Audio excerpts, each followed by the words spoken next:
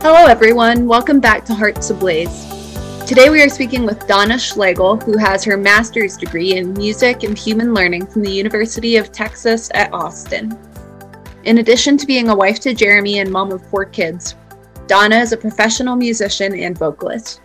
She shares with us about her experience directing and playing music for a parish, along with the joys and challenges that come with that. And we all share some of our favorite hymns, so we definitely recommend you check out the links in the show notes to find some great pieces that can really enhance the beauty of the Mass. And with that, we hope you enjoy the episode.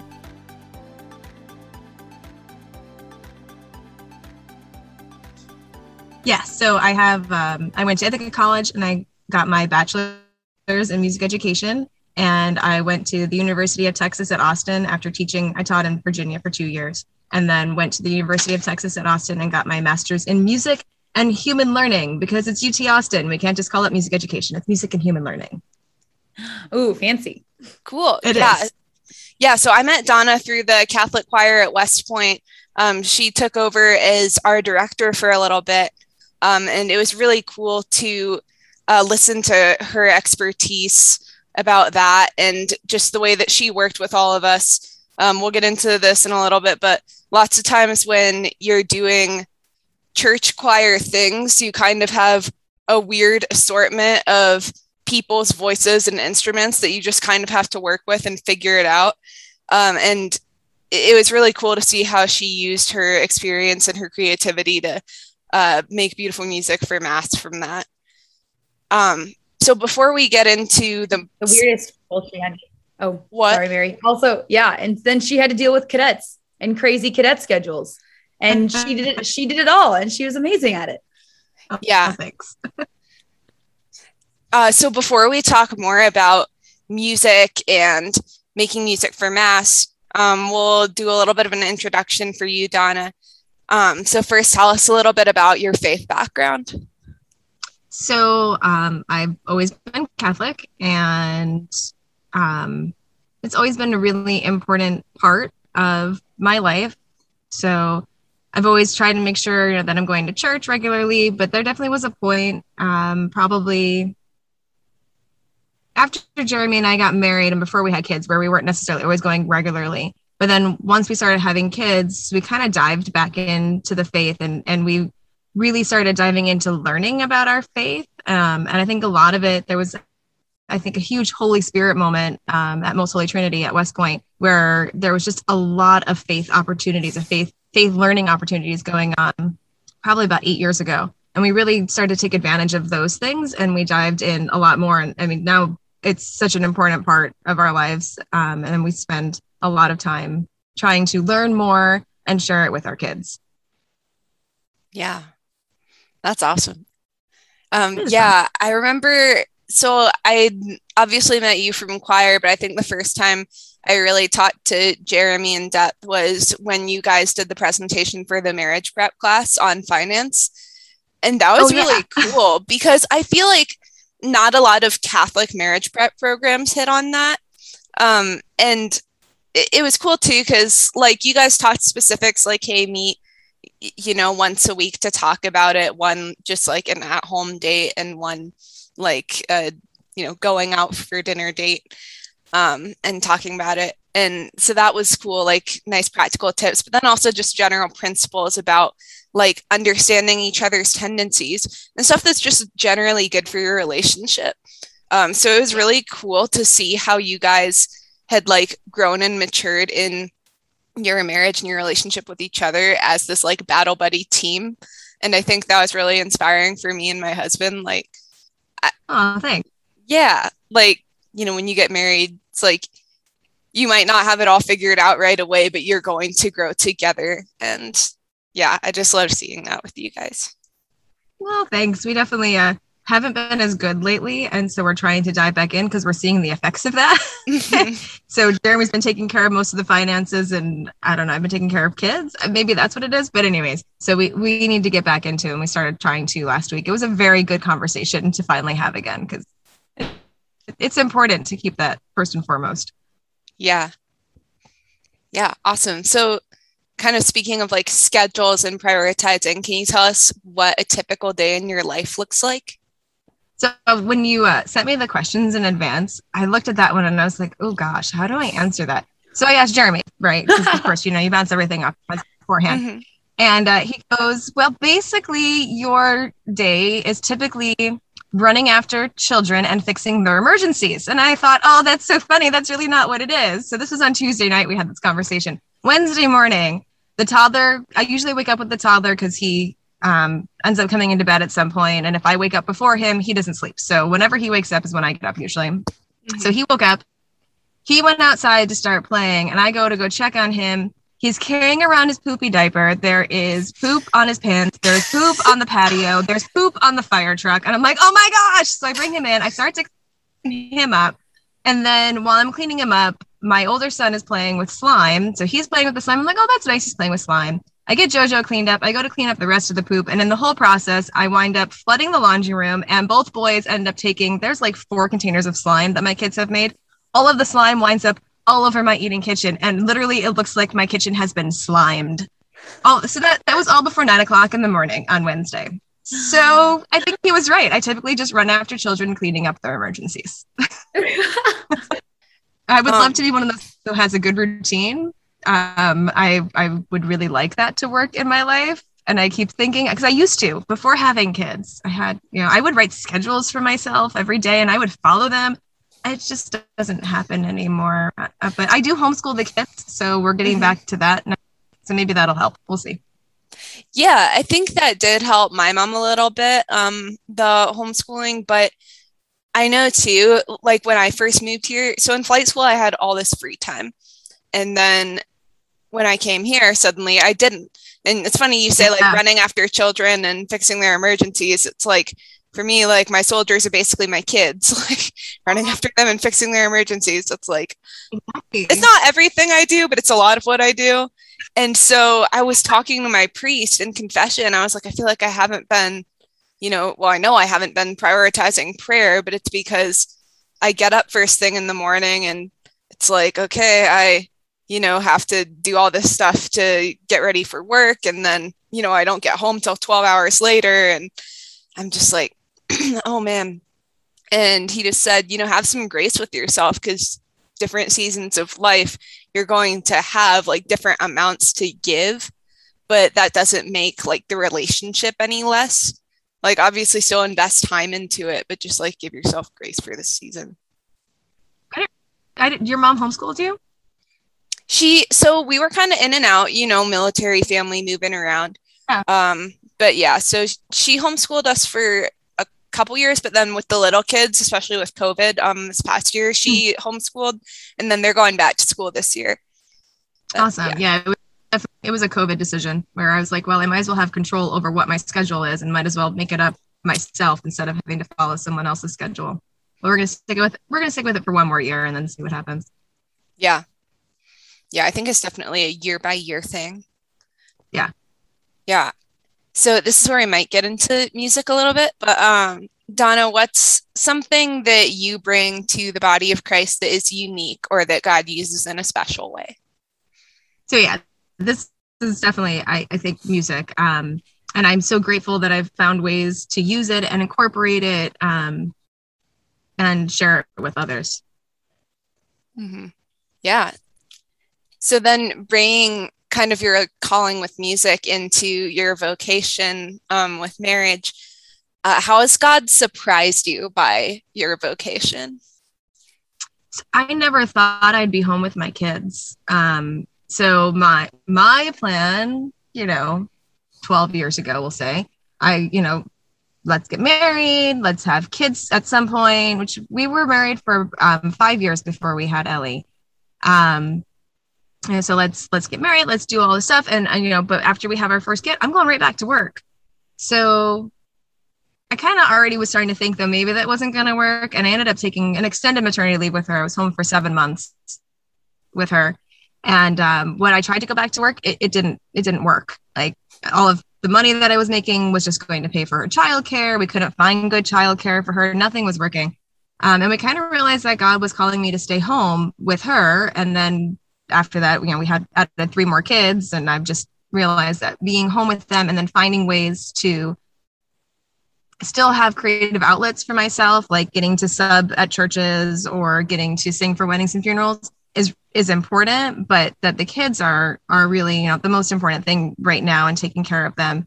And I also really have found myself lately really spending time, even more time, investing in them. And I've actually backed away from a lot of other volunteer things that I used to do, in order to really make sure that I'm preparing them to be great Catholics as they get older. I love that you have like family as a priority, which is like obviously what God has called you to right now, but that you're still finding ways to be creative and to like have your creative outlets, which we've kind of seen. I don't know if you've seen this, but just some stuff on Catholic like social media circles where sometimes people push like family life over everything else. And then even in like certain circles outside of social media, it just seems like women need to like be in the home and focus on family, and you can worry about yourself later. But I love that you're prioritizing your creative outlets as well. Yeah, you really need to have a balance, I guess, in it. And so I'm really glad that I am able to have those opportunities, because not everybody has, you know, the chance to just say, oh, look, someone needs a sub this weekend. Sure, I'll sub. Or nope, I can't sub for you this weekend. That doesn't work for everybody. So I'm glad that I can. Yeah, that's cool too. And like Jen Fulweiler talks a bit about this, about like trusting in God's timing, and how, you know, your family's like an orchestra. And so sometimes the violinist stands up and plays, and sometimes it's time for them to just like sit down for a little bit. And, you know, as long as you are making some time to invest, but like depending on the needs of the family and where the music is going, you know, you may put more or less actual time into it, but kind of like we were talking about with prayer in different seasons, you know, different amounts of time are appropriate, but that doesn't make the contribution any less. Definitely. Yeah. Yeah. So Donna, what's something you wish we talked about more in the church? Just that like had more visibility. I think there's two things. I think NFP should be talked about. Natural family planning should be talked about more. And I think more than just, oh, NFP is a good thing, right? But making sure that people are educated about what natural family planning is and how to go about doing it, that there's options on how you approach it. Because I really feel like it's just not something that we spend enough time talking about with others. I mean, I went in to our marriage not knowing anything about natural family planning at all, and eventually learned about it a little bit later. So that one, and then also faith formation, because I think in general the church recognizes that we're not doing a good job with our faith formation, but we still haven't really hit the nail on the head yet on how to fix faith formation for our kids and even for adults, right? And how to continue that education as we're getting older. I think there's some great tools like Formed we use a lot in our house, but getting things used across the board and getting everyone kind of on the same page with learning about their faith, I just don't think we really have a good plan on that yet.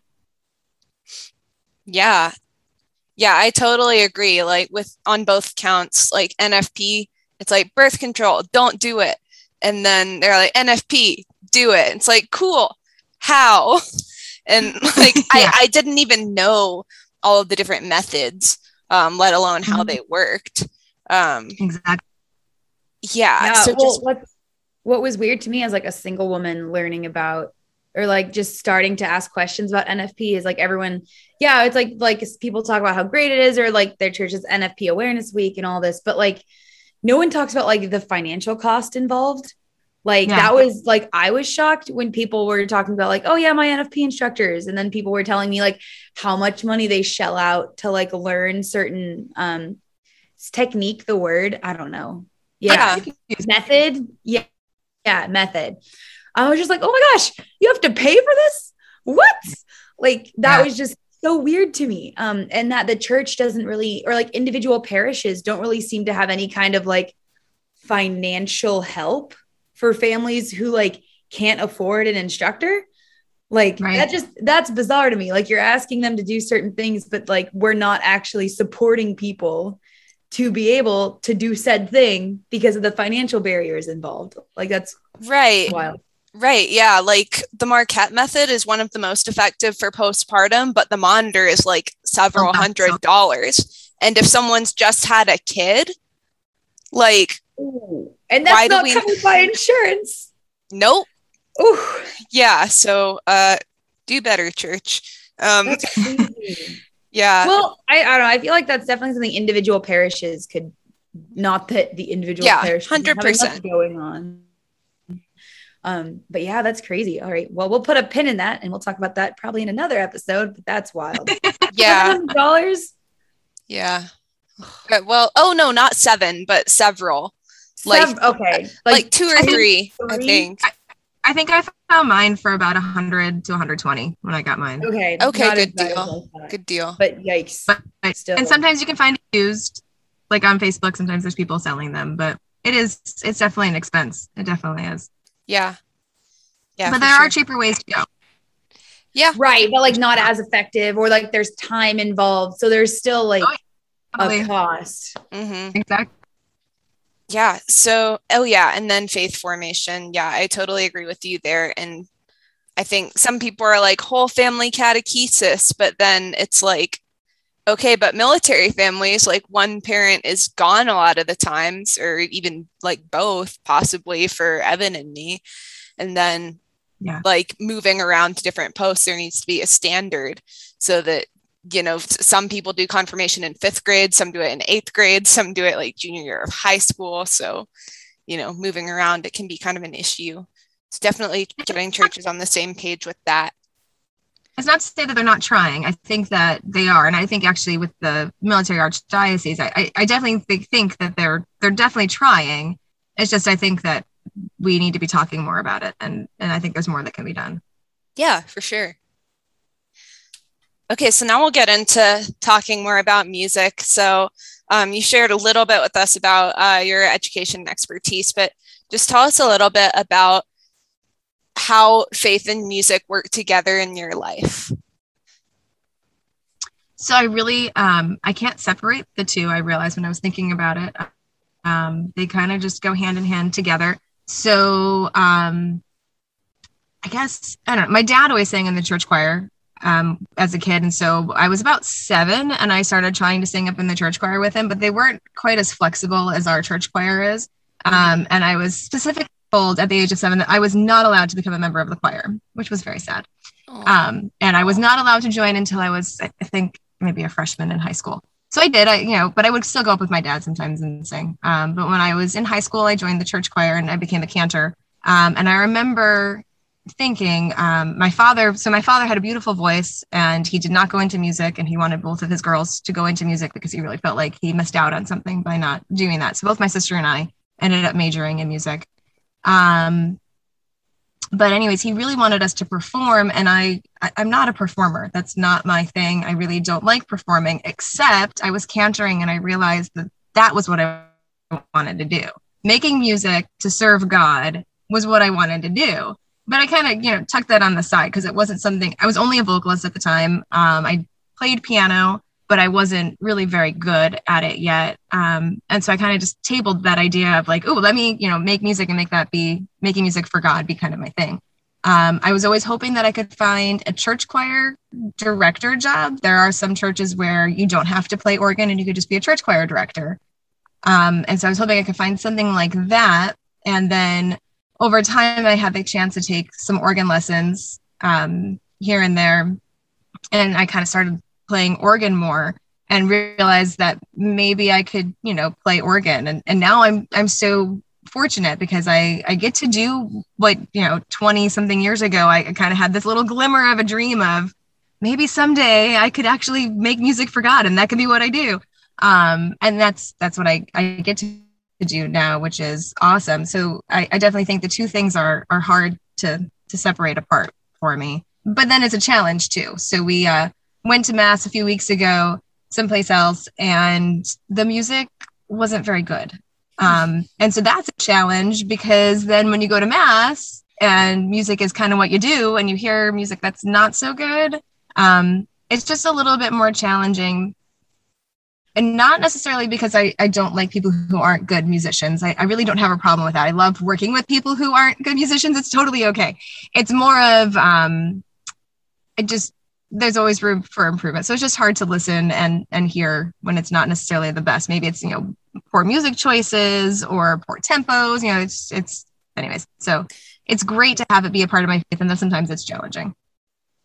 Yeah, I totally agree. Like, I think sometimes people don't realize how much work music is, because on the one hand, like, especially with singing, it's like, okay, I always have my voice with me. It's not like I'm carrying around a trumpet case. Right. But like the work that it takes in choir, like there's a reason we rehearse for an hour and a half, 4 times a week with the Glee Club, like making everything precise. And making good quality music is hard, and you have to learn how to listen to other people. As an accompanist, you have to learn how to follow and, deal with singers' awkward timing sometimes. I know you were great about that for us. Singers. Yep. Yeah, and it's like, it's not, like you said, it's not that the music quality could ever take anything away from the worth of the mass, but it can just be distracting when it is your craft. Like, think about an artist who has spent years perfecting their brushstroke technique, and then they see this like picture of the Blessed Mother that's just really amateurish and kind of ugly, and you're just like, ooh, like, I know that's Mama Mary, but it's like, it's the whole thing of like, a bad Christian book is still a bad book. Like, yeah, I think Thomas Merton said that. So yeah.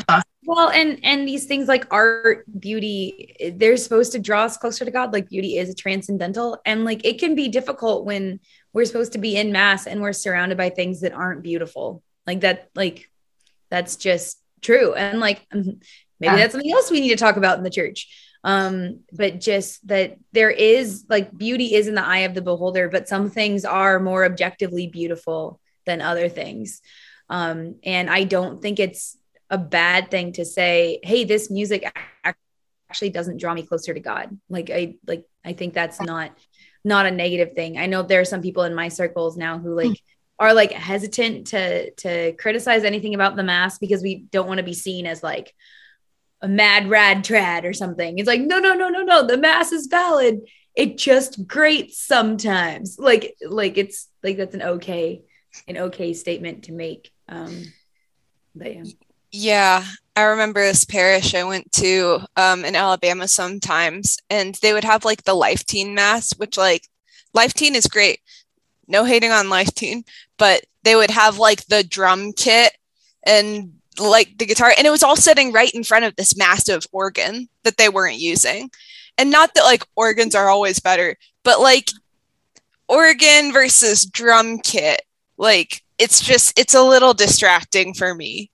Well, that's one of those challenges is the mass is not ordinary, right? The mass is extraordinary. What happens at the mass is a miracle, and our music should reflect that. And so drum kit, all of that stuff, that's nice because you think you're drawing the people in, but you're not really serving the mass then. And you really need to, the music should be that we use in mass. You have to really make sure it's really truly sacred music, right? And so that's actually one of the challenges, I think, for church musicians in approaching music sometimes with their parishes, right? Is like to make sure, oh, you want to do that piece? Have you looked at the lyrics to it? It's kind of heretical, right? And that happens, right? We have pieces in our hymnals. Our hymnals have pieces in them that are heretical. In Christ alone, the wrath of God was satisfied.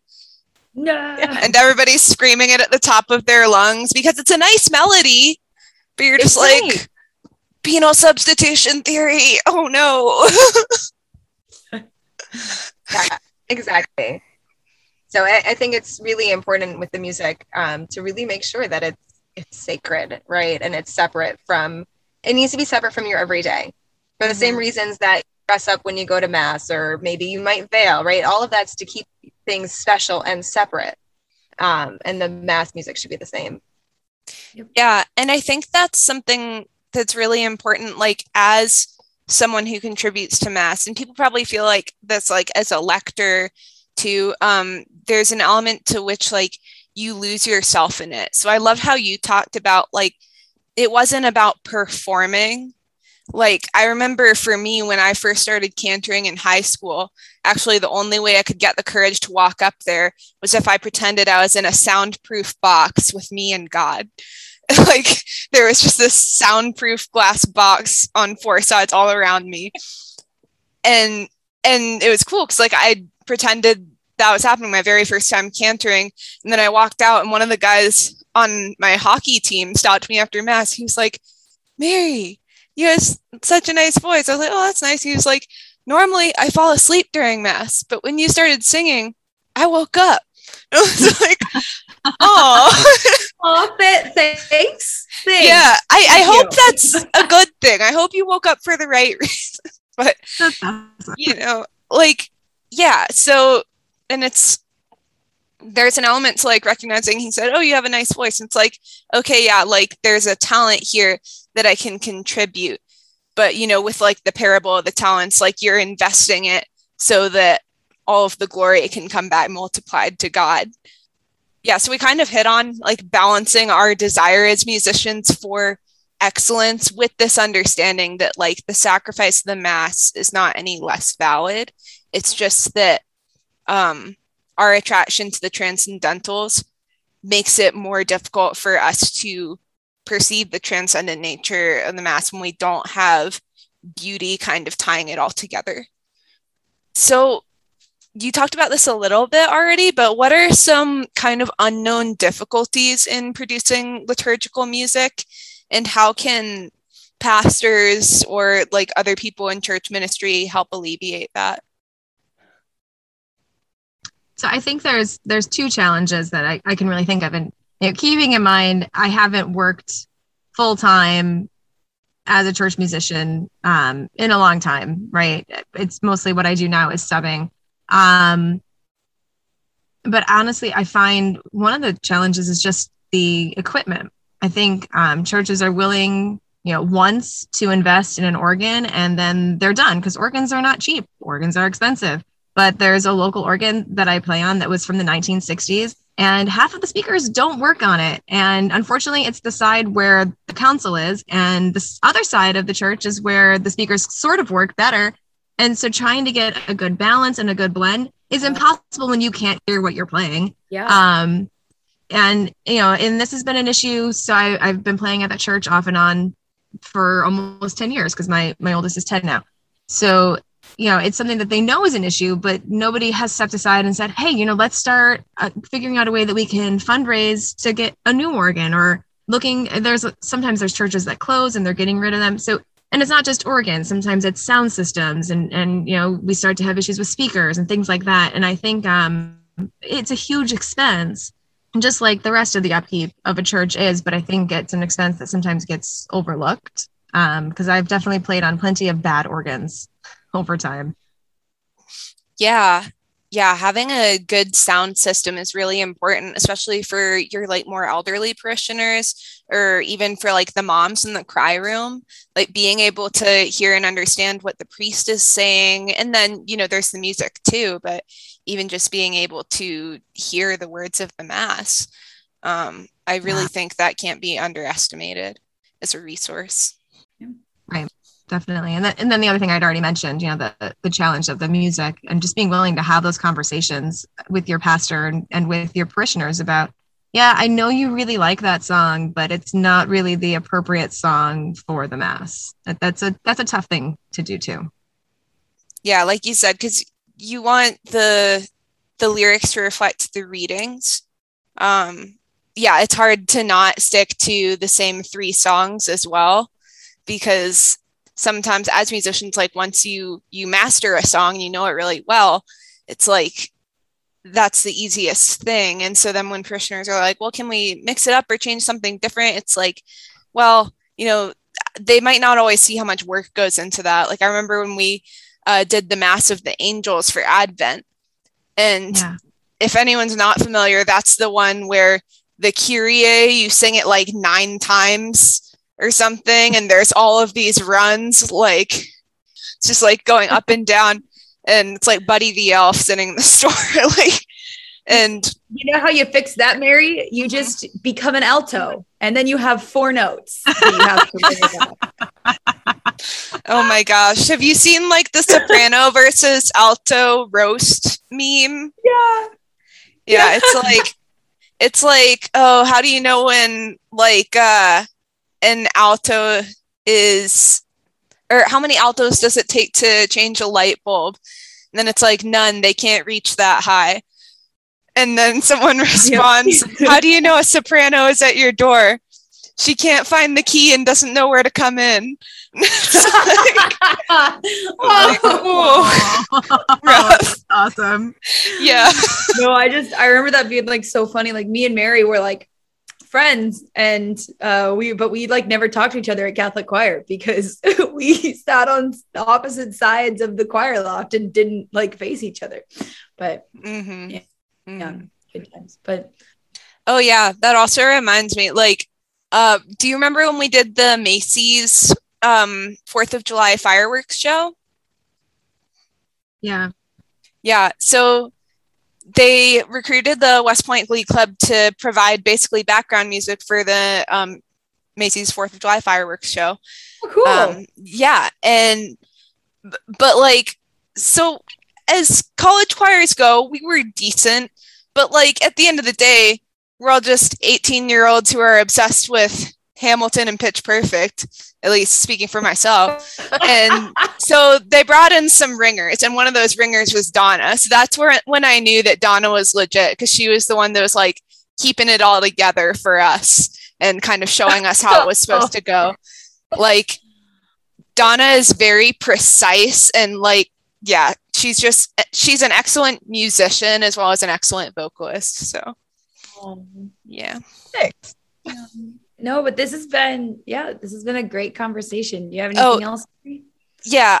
So I just wanted to ask, what are your top 3 hymns or liturgical musical works, if it's like an instrumental piece? And why do you like those? So my hands down, probably one of my pieces of music is Ein Deutsches Requiem, or the Brahms Requiem. I had a chance to sing that for the first time when I was 15 or 16 years old at the Chautauqua Institute. There was a adult choir that my father was singing in, and I auditioned to sing with them. And I've gotten to sing it at least 2 more times after that. And, you know, some people only get to sing that ever once in their lifetime. So I really love that piece. And I think because I got to sing it with my dad, and my sister sang with us too, because we all got to sing it together, is a really special piece for me. And then in terms of playing organ, I really enjoy playing "Oh God Beyond All Praising." There's an arrangement that we play that has, you know, those interludes in it, and it's really fun, and I can play it because my organ skills are still, like, I call myself a baby organist, right? So I can play that one, and I get to play loud, and it's really fun. And my favorite hymn is "I Know That My Redeemer Lives," but the Duke Street version is one of my absolute favorites. Yeah. Awesome. Man, beautiful. Yeah. So that kind of takes us into our final bit here, where we recommend something that's been bringing joy and spiritual fruit into our lives. So if you want to go first, Donna, just tell us something else, whether it's a song, a book, a podcast, a food, that's been bringing you joy. So it's not exactly a thing. It's actually camping. We bought a pop-up camper. So I guess it's a thing. We bought a pop-up camper last year during the pandemic, and we spent, I would say, 3/4 of our July this year out in the pop-up, and I just absolutely love it. I love getting to go out. I love hanging out with my kids out there. It's all just awesome. So that's my thing that brings me joy. Yeah, I loved going camping, and I think like sometimes people think you can't do that stuff with little kids, and like there's obviously a lot of logistical planning that goes into it with diapers and pull-ups and everything. And don't lose the toddler, because you don't want that to happen. Yes. Not that we ever toddler definitely has wandered, but he always comes back or someone gets him, thankfully. Awesome. Yeah. Yeah, no, I know camping definitely brought a lot of joy into our lives, especially when we lived in Alaska and there were all these options. So definitely check out and see what's around you while the nice weather is still here. So for me, I'm going to recommend, since we're talking about music, the Anima Christi. I need to look up the arrangement because I think there's different arrangements because the lyrics are taken from the prayer of St. Ignatius of Loyola. But it's basically Anima Christi sanctifica me, Corpus Christi salva me, Sanguis Christi inebria me, Aqua lateris Christi lava me. So Spirit of Christ, sanctify me. I think it's Marco Frasina. Marco Frasina? I think so. It's hard for me to tell right now doing my quick search on it, but I think that's who it's by. It's a recent, although I'm assuming you're thinking of the one we sang in choir, right? Yep.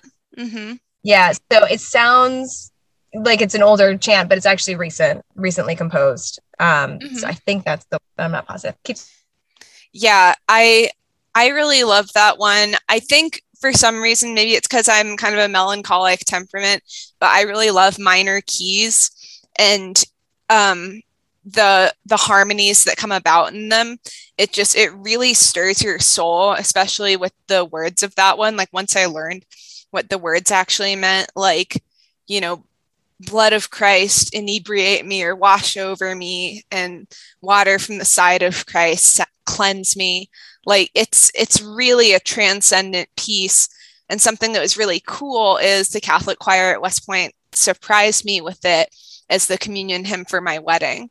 I wasn't planning that, or I at least wasn't planning on them singing it. I kind of thought, like, when I planned my wedding music, I just kind of gave it to the organist, who is Emily Lapisardi, who took over after Donna as our main organist. And I didn't realize that she called in the Catholic choir to come sing that. So that was a really special surprise. And for me, that's just one of those pieces that really produces prayer for me. Brother Isaiah of the CFRs has a really pretty English version. Have you heard of that? Have you heard of that one, Mary? I don't think so. I've heard a lot of his stuff, but I think there's some new ones I haven't heard. No, this is old. It's in his first album, Shade. Or not his first album. It's one of his first albums, but it's called Anima Christi, but it's in English, but it's beautiful. So you should go listen to that one. Yeah. Yeah. My recommendations, I don't know if I've recommended this before, but icons, as we're talking about beauty. I know we talked a lot about like audio beauty, but my podcast listeners can't hear this, but you guys can see it because you're on the Zoom call. I have an icon wall in my house. Oh, I love it. Wow. Yeah. And so I recently I bought a lot of them. I can't speak. I bought a lot of them from Uncut Mountain Supply. That's like, one of my friends is Greek Orthodox, or she's not Greek Orthodox. She's Byzantine Catholic. And that's where she gets a lot of her icons. But so like these two are from Uncut Mountain Supply, and they're very good, gorgeous quality icons. My Theotokos is Theotokos Joy in All Sorrows, which is like great. And then I have Christ Greeting Mary Magdalene. So like, I love them so much. And I have like, just a little prayer corner, and just knowing I have little windows into heaven, like in my house, is just like so peaceful. And then everyone who comes in has like told me like how peaceful my apartment is, and just how like they sense this spirit of peace. And I'm like, I don't want to be weird, but I want to be like, yeah, it's the icons. But yeah, so definitely like if like bringing beauty into your life, icons are a great way to do that. And uncutmountainsupply.com, best place to get them. Awesome. Those are beautiful. Yeah. Thank you. I feel bad for the priest because like every other day for like a week, I was bringing in like 3 icons. I was like, hello, Father, can you bless these, please? And he's like, yep. And I'm like, I have more. And he's like, are you hoarding them? And I'm like, no, they're going on my wall. And he's like, okay. I'm like, this poor man. Well, I have some Christmas gift ideas, even though it's August. That's, yep, icons make great gifts. But yeah. Well, thanks for joining us, Donna. This is so fun. Thanks. Yeah, it was so good to talk to you. Catch up with you guys.